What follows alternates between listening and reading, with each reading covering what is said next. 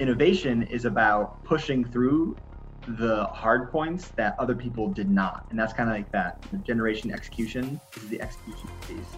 And so if you can really push past these points that are hard, that's probably the most fruitful innovation you can get to, because other people didn't want to go that far.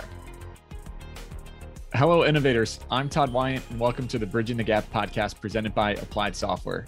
You're invited to join our MEP and construction innovation adventure with the mission to propel this great industry forward. My guest today is Greg Santoro. He earned his BA in economics at Yale University.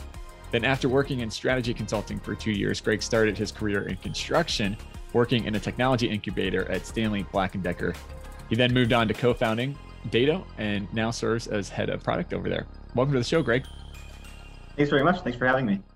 Yeah, absolutely. So what about construction inspired you to make the move into the context space?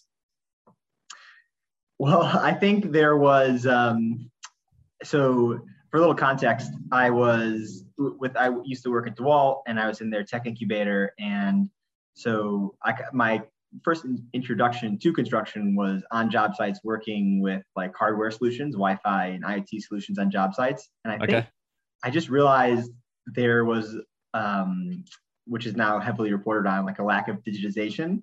Yeah. I was like, oh, this is really cool. My grandfather was a plumber, so I have like some familiarity with construction from that as well. And I was kind of just interested to see what would come of it. Yeah. Absolutely. There's been a lot of change and disruption in that area over the last few years. Yeah, hopefully more to come. Digital front. Yeah, absolutely. Well, really want to sit on innovation a lot, which is, super far off topic for us that we talk about every single episode. But you have a cool vantage point on it. So I want to kind of pick your brain on all things innovation for this episode. Great. Let's start with how does the process really look like for you for generating and then really executing on new innovative ideas? Yes, and I think that's actually, it's a very good distinction because, when you talk about innovation, I think it is both those pieces, the generation and the execution. And for me personally, I think the execution side is really important because you could have a great idea, but you might not execute on it.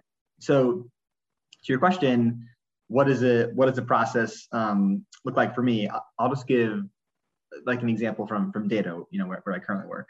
So I think we approach innovation with like kind of three different tactics. So one is really focusing on the problem.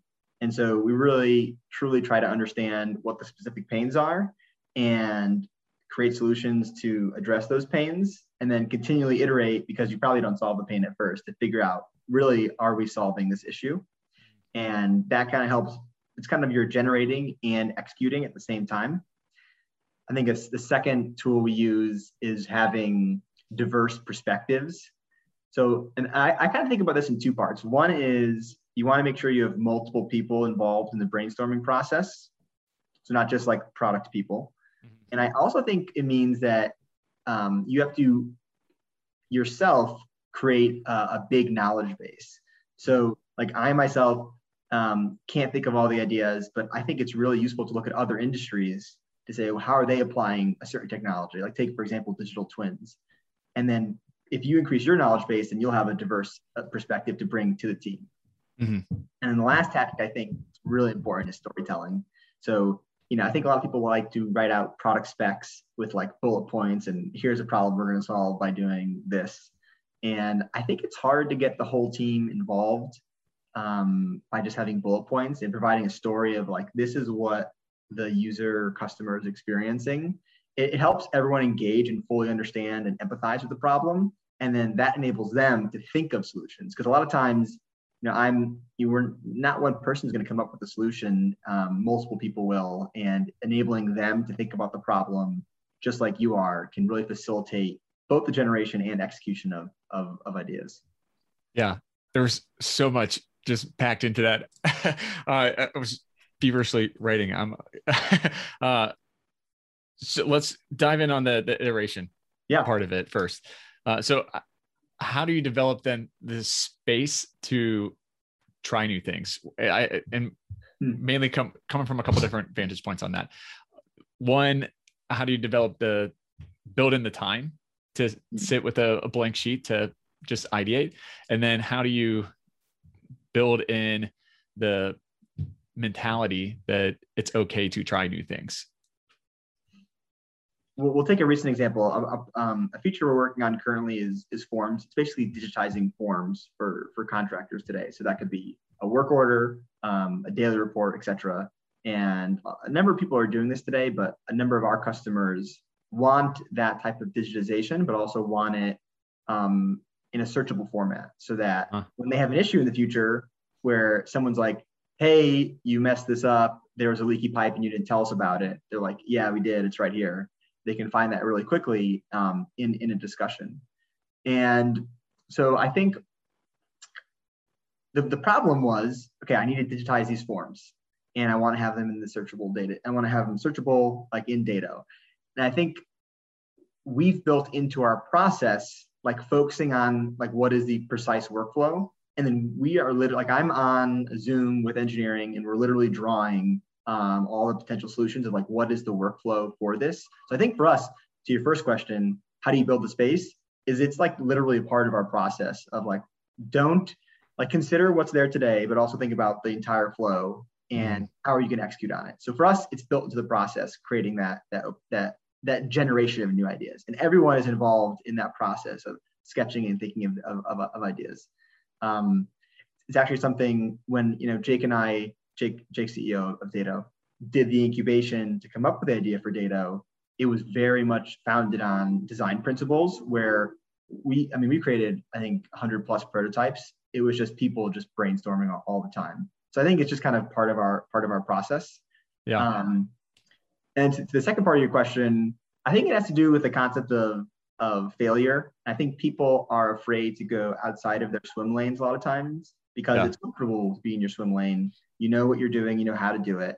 I think honestly what I try to do is I work with, so Ryan, he's CTO at Datto, to try to really create a process where we encourage people to propose ideas. I think a lot of times there's like a structural hierarchy in a company and people will be afraid to kind of propose to propose an idea to someone else because there's like a power dynamic. I think we really try to create a process that is like, we want ideas generated. That's a part of your job. We want you to propose these things. So, and we it's okay if it's not 100% right. So I think, like, I'll give you an example. On our side, working with design, a lot of times design really wants like a beautiful design and wants to make sure it's like right from the get-go. I think I like constantly will reiterate every single day, hey, we're really going to focus on functionality. We're really trying to focus on the solution here. And basically we try to encourage every day through all of our interactions, the idea that it's okay to fail. Failure is a part of innovation. Ultimately, you want to get to success. There's going to be failure along the way. And I guess it's just reiterating every single day that this is a part of the process. Yeah. Yeah, I like that. It ties in, I think, to one of the other aspects that you were mentioning earlier with the different vantage points and getting that different perspective. I loved how you tied it to even on an individual level of making sure that you're well-rounded and getting diverse inputs coming in. So like read different areas, different sources, contradictory sources too. I think that's a practice that very few people actually do and put into place. We tend to just read stuff that we enjoy and that we kind of already agree with to begin with. And reading something that challenges your concept and your thought process, I think goes a long way. Yeah, I set up a few channels in our Slack, which is Slack's the messaging system for anyone who doesn't know, where we'll post articles or post product ideas, and then there'll be a 50 plus message thread of like thinking about, oh, what about this? What about this? What about this? So I think bringing to the table these different concepts from different industries or just ideas you come up with and facilitating a medium by which you can freely discuss things is what we try to do at Datto. And it comes up with some really good ideas sometimes. It also generates a lot of excitement, which is also really important for I think innovation, where you have to really be motivated to solve this issue. The Bridging the Gap podcast is brought to you by Applied Software. With solutions for the modern project, Applied Software is on a mission to transform industries by empowering clients and championing innovation with real-world expert consultants. Their comprehensive array of solutions for AEC, MEP, and manufacturing has a singular focus, helping you achieve higher performance. With software, training, support, consulting, and custom development, Applied Software has you covered. Visit ASTI.com and let them know we sent you. Yeah, absolutely. I think it's cool too that you guys tie that to the storytelling aspect of it and tie innovation into storytelling. And you had a really interesting line that by telling the story, it allows other people to think about the other solutions that you didn't, by kind of bringing in that relatability aspect of it too. That I thought that was a cool perspective of it. Yeah, I know. Because you're a big fan of storytelling. I know because I listened to you on the CPC. Yeah, it was my radar went up. I love it. That was great. So bringing in pain points as part of the story element, you got to explain kind of the problem and set up what's the potential risk that somebody has in this adventure. What are some of the pain points in innovating that people should be aware of when they're going down this process? I'll give kind of a general statement to that at first, which is, so for me, innovation, you can't have innovation without failure. And I think a pain point a lot of people experience is that you're going to experience multiple points of failure along the way. Sure. And I think what's important to realize is there are probably other people who are going through that too, and probably for the same exact idea that you're kind of thinking about. And a lot of times innovation is about pushing through the hard points that other people did not. And that's kind of like that generation execution. This is the execution piece. And so if you can really push past these points that are hard, that's probably the most fruitful innovation you can get to, because other people didn't want to go that far. So I guess to your question of like, how do people deal with those hard points? I think what's helpful is to think about I'm going through this for a reason, and it's likely because this is probably going to be even more valuable. So it's kind of flipping the failure on its head, which is I'm probably going to get more out of this because it's even harder than I anticipated. Yeah. So you kind of address it with that last answer, but how would you encourage people to really fail well then? And what does that look like? I mean, it kind of ties back to what I was saying earlier, which is I think you need to give license to people to iterate and test, and that failure is like a point along the line. It's not the end point. I think a lot of people think about failure as the end point, where it's like, I'm presenting this and this is my final draft. It's like, no, people need to think about something as more fluid.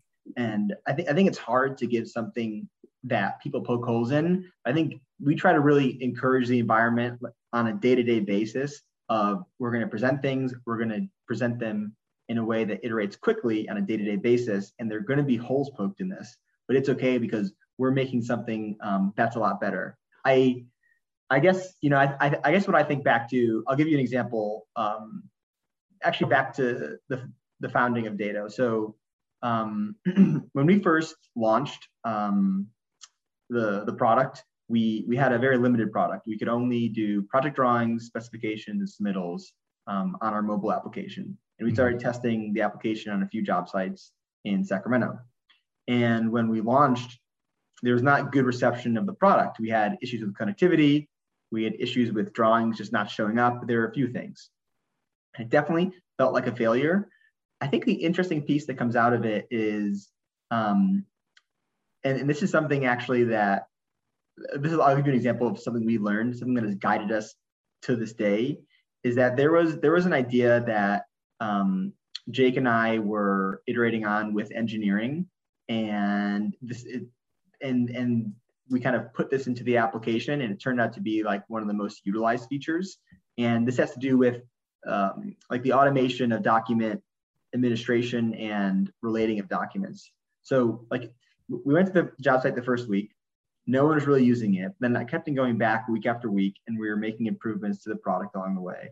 And then what we realized is the foreman on the site were like using specs and submittals the most in Dado. And that's because the spec is this huge 1,200 page document. Submittals are also usually in packages that are hundreds of pages. And they were using Dado because they were at the beginning of a project, and they had to lay it out and order the materials. So they were using Dado to basically cut through all the junk in the spec. And they were looking like for the pipe insulation. They would just go just to the pipe insulation in the spec, and then they'd have the related submittal to that pipe insulation. So they would know if it was approved, what product they needed to order. So I say this to say, when we talk about product development as a company, I think we like to tell these stories of times when we have failed from a leadership perspective, to encourage other people to realize that there aren't going to be like immediate successes. So I guess to answer your question in short, I would say there are two pieces. One is on a day-to-day basis, encouraging the fact that failure is a part of the process. And then also leading by example by saying, hey, this is a time when I failed, but I kept on pushing through, and then this and this and this happened, and this was the end result, which was positive. And that's like that hopeful piece. Yeah. No, I think that's great. I like the failure is not an endpoint. It's just an iterative journey.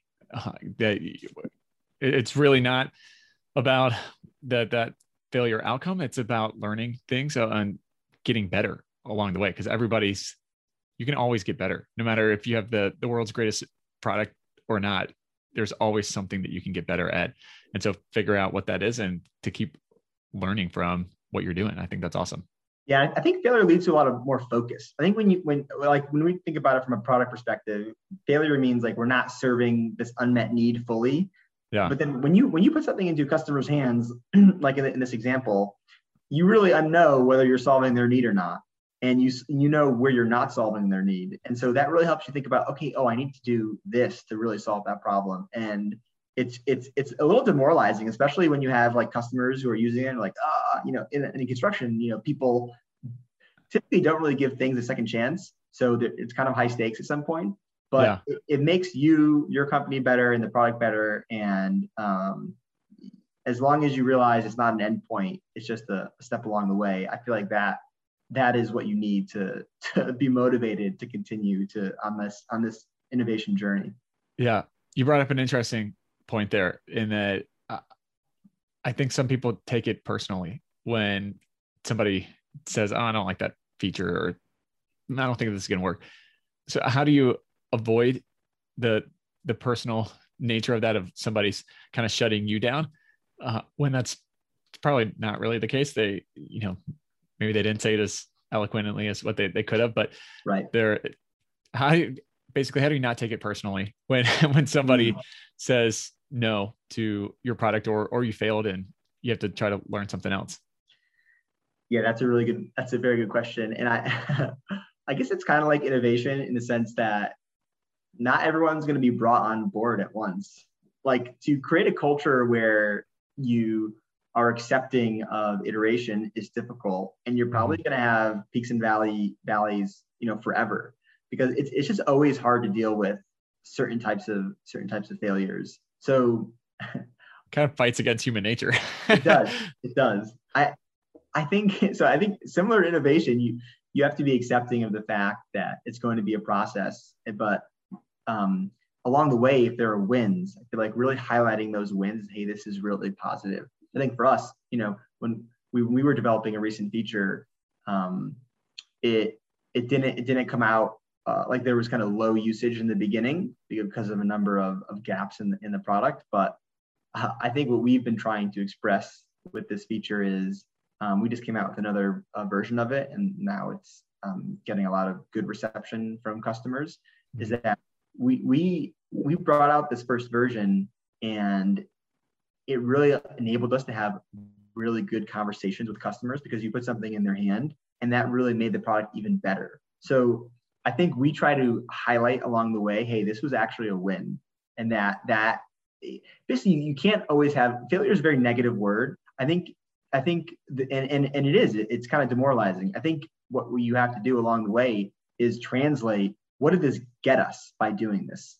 And so that's like expressing the positive aspect of this failure and what you're like what you're doing going forward. I think always looking towards the future is really what failure is about. Although when you think about it, it's kind of, you think about it retrospectively. I think if you miss the what's the future going to look like, that's how it can become a little bit negative, and people take it personally because, and when you're looking at something in retrospective, it's saying, oh, you did this, you did this, you did this.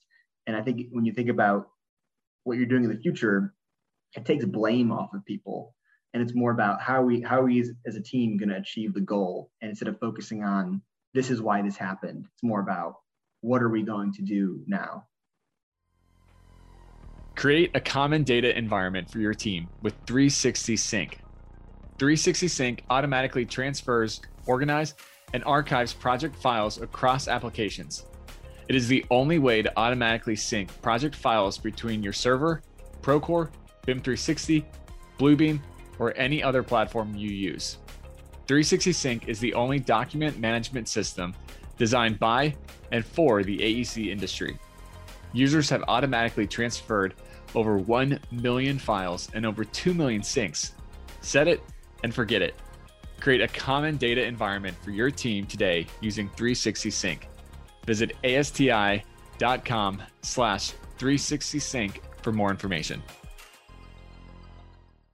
Yeah, I think that's spot on with the future focus. I really like that. I had to set up that kind of dichotomy in my head about it before, but I like that a lot. And it kind of brings back in that storytelling element of it as well too, that you're really closing the loop by being future focused. It's not being, Pollyanna pie in the sky. It's you're grounding it in the direction that you're actually headed. Right. Yeah. You try to. Yeah. Well, speaking of that kind of direction, what do you think that the future of construction is going to look like over the next few years here? Big question. Okay. I think to answer that question, I just want to level set on the context I think we are in as an industry, and then I'll answer that. But I think the context is really important because that's how I think about it. Sure. So, again, a few things for the context. One is I think construction is becoming significantly more complex. So we're building larger, more complex, more technologically advanced buildings. Mm-hmm. These are like multifaceted projects. They probably have millions of components. There are like thousands of decisions that have to be made. And contractors basically are forced to keep up with and figure out how to keep up with the increasing demands from owners of these big buildings. And I think the reality is that trend is going to continue because there are other global trends. Right? We have climate change, and construction accounts for a large percent of global emissions, and contractors are going to be asked to build smarter buildings. Yesterday in California, there was regulation that is being proposed that is going to require all commercial and or high-rise residential buildings to have solar panels installed. So it's just, this is going to be happening. It's going to be a trend. Yeah. And the requirement is that you're going to have solar panels and battery storage on site. So there are just going to be changes.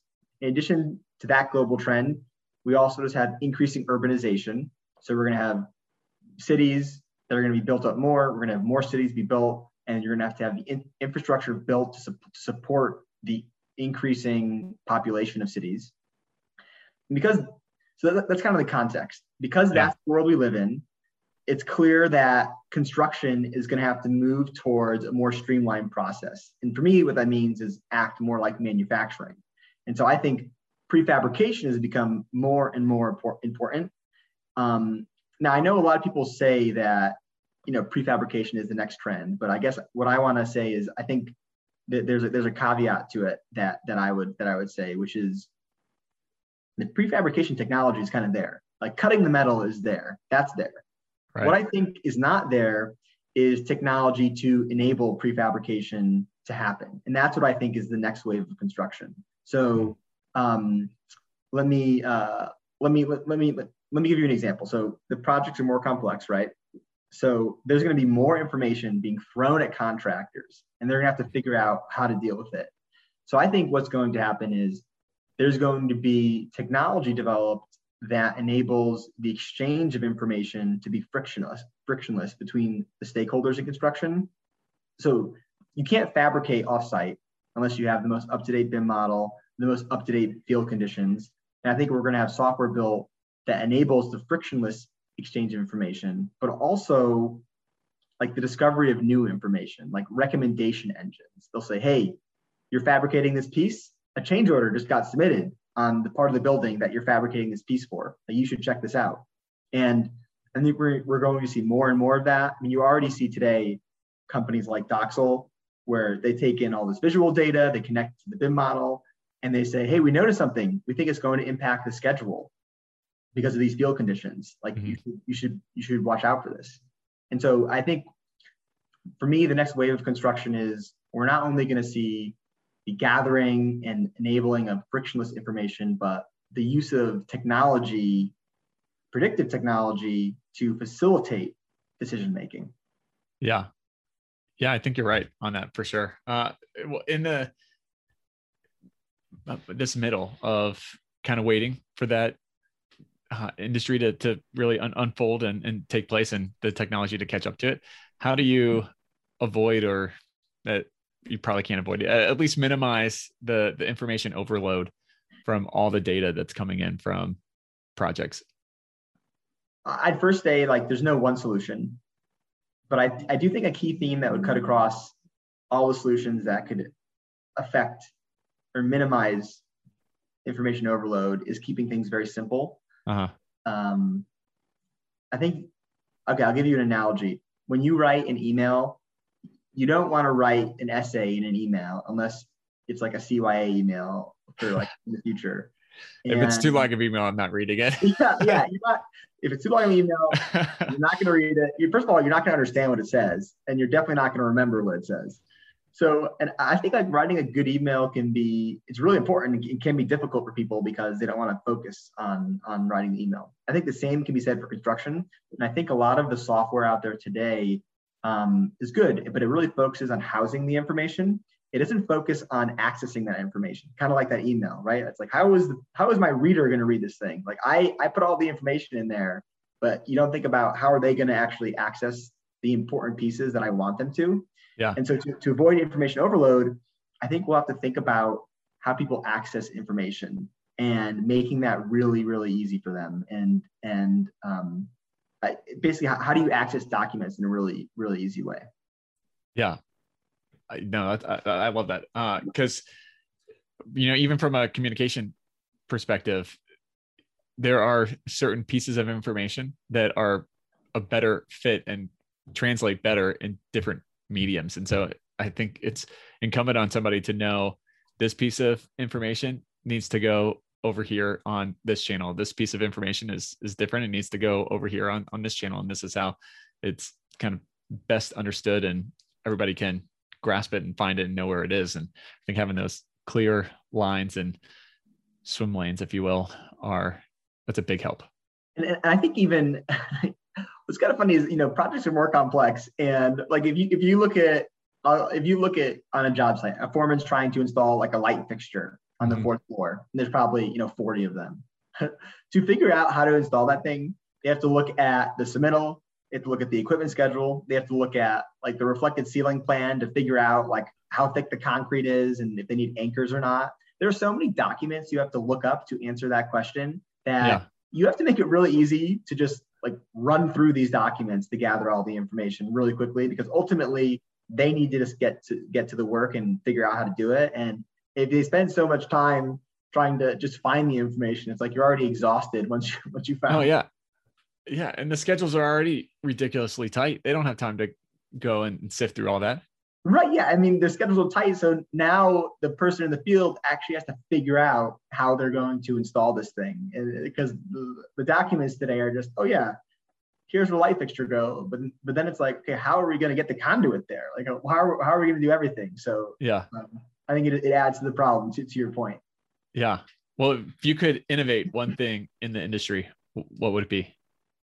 it would be creating that technology for that would enable prefabrication. Like I think I would want to play in the space of prefabrication, but I think to really the technology, the innovation I want to work on is how do you enable prefabrication to happen? Like to have a streamlined process, it's not like it just happens. You need to have a really organized system that facilitates that prefabrication. So I'd want to work in the prefabrication space, both because I think it'll be hugely beneficial for construction, but also because I think it could have a huge impact on making buildings more sustainable as well.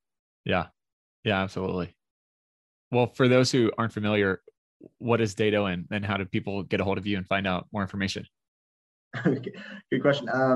So Dado, you can think of us as your automated document management system. We also like to say we're the Google search for construction documents. So if you're trying to look up all these documents, you can go to Dado, type in or say a natural language search and find what you're looking for. And if you want to reach out, Greg at projectdado.com, you can feel free to go to our website, projectdado.com, or reach out to me on LinkedIn. Awesome. Well, Greg, last question for you. What does innovation mean to you? All right. So innovation, what does it mean to me? We've kind of talked about this during the podcast today. I like to give the example of the Dyson vacuum. So they went through 5+ years of development and like 5,000 plus prototypes. And that's a lot of failure. That's a lot of failure along the way. Now it's really successful in 50+ countries. And so for me, innovation is the generation and execution of new ideas. But really what it is about the willingness to fail and pushing through that failure. Yeah, that's great. Thanks so much for coming on the show, Greg. I appreciate it. Those great perspectives on innovation. Thanks for having me. Yeah, absolutely. Bridging the Gap is directed and produced by Todd Wyant, edited and produced by Eric Daniel. Bridging the Gap is an Applied Software production. Copyright Applied Software 2021.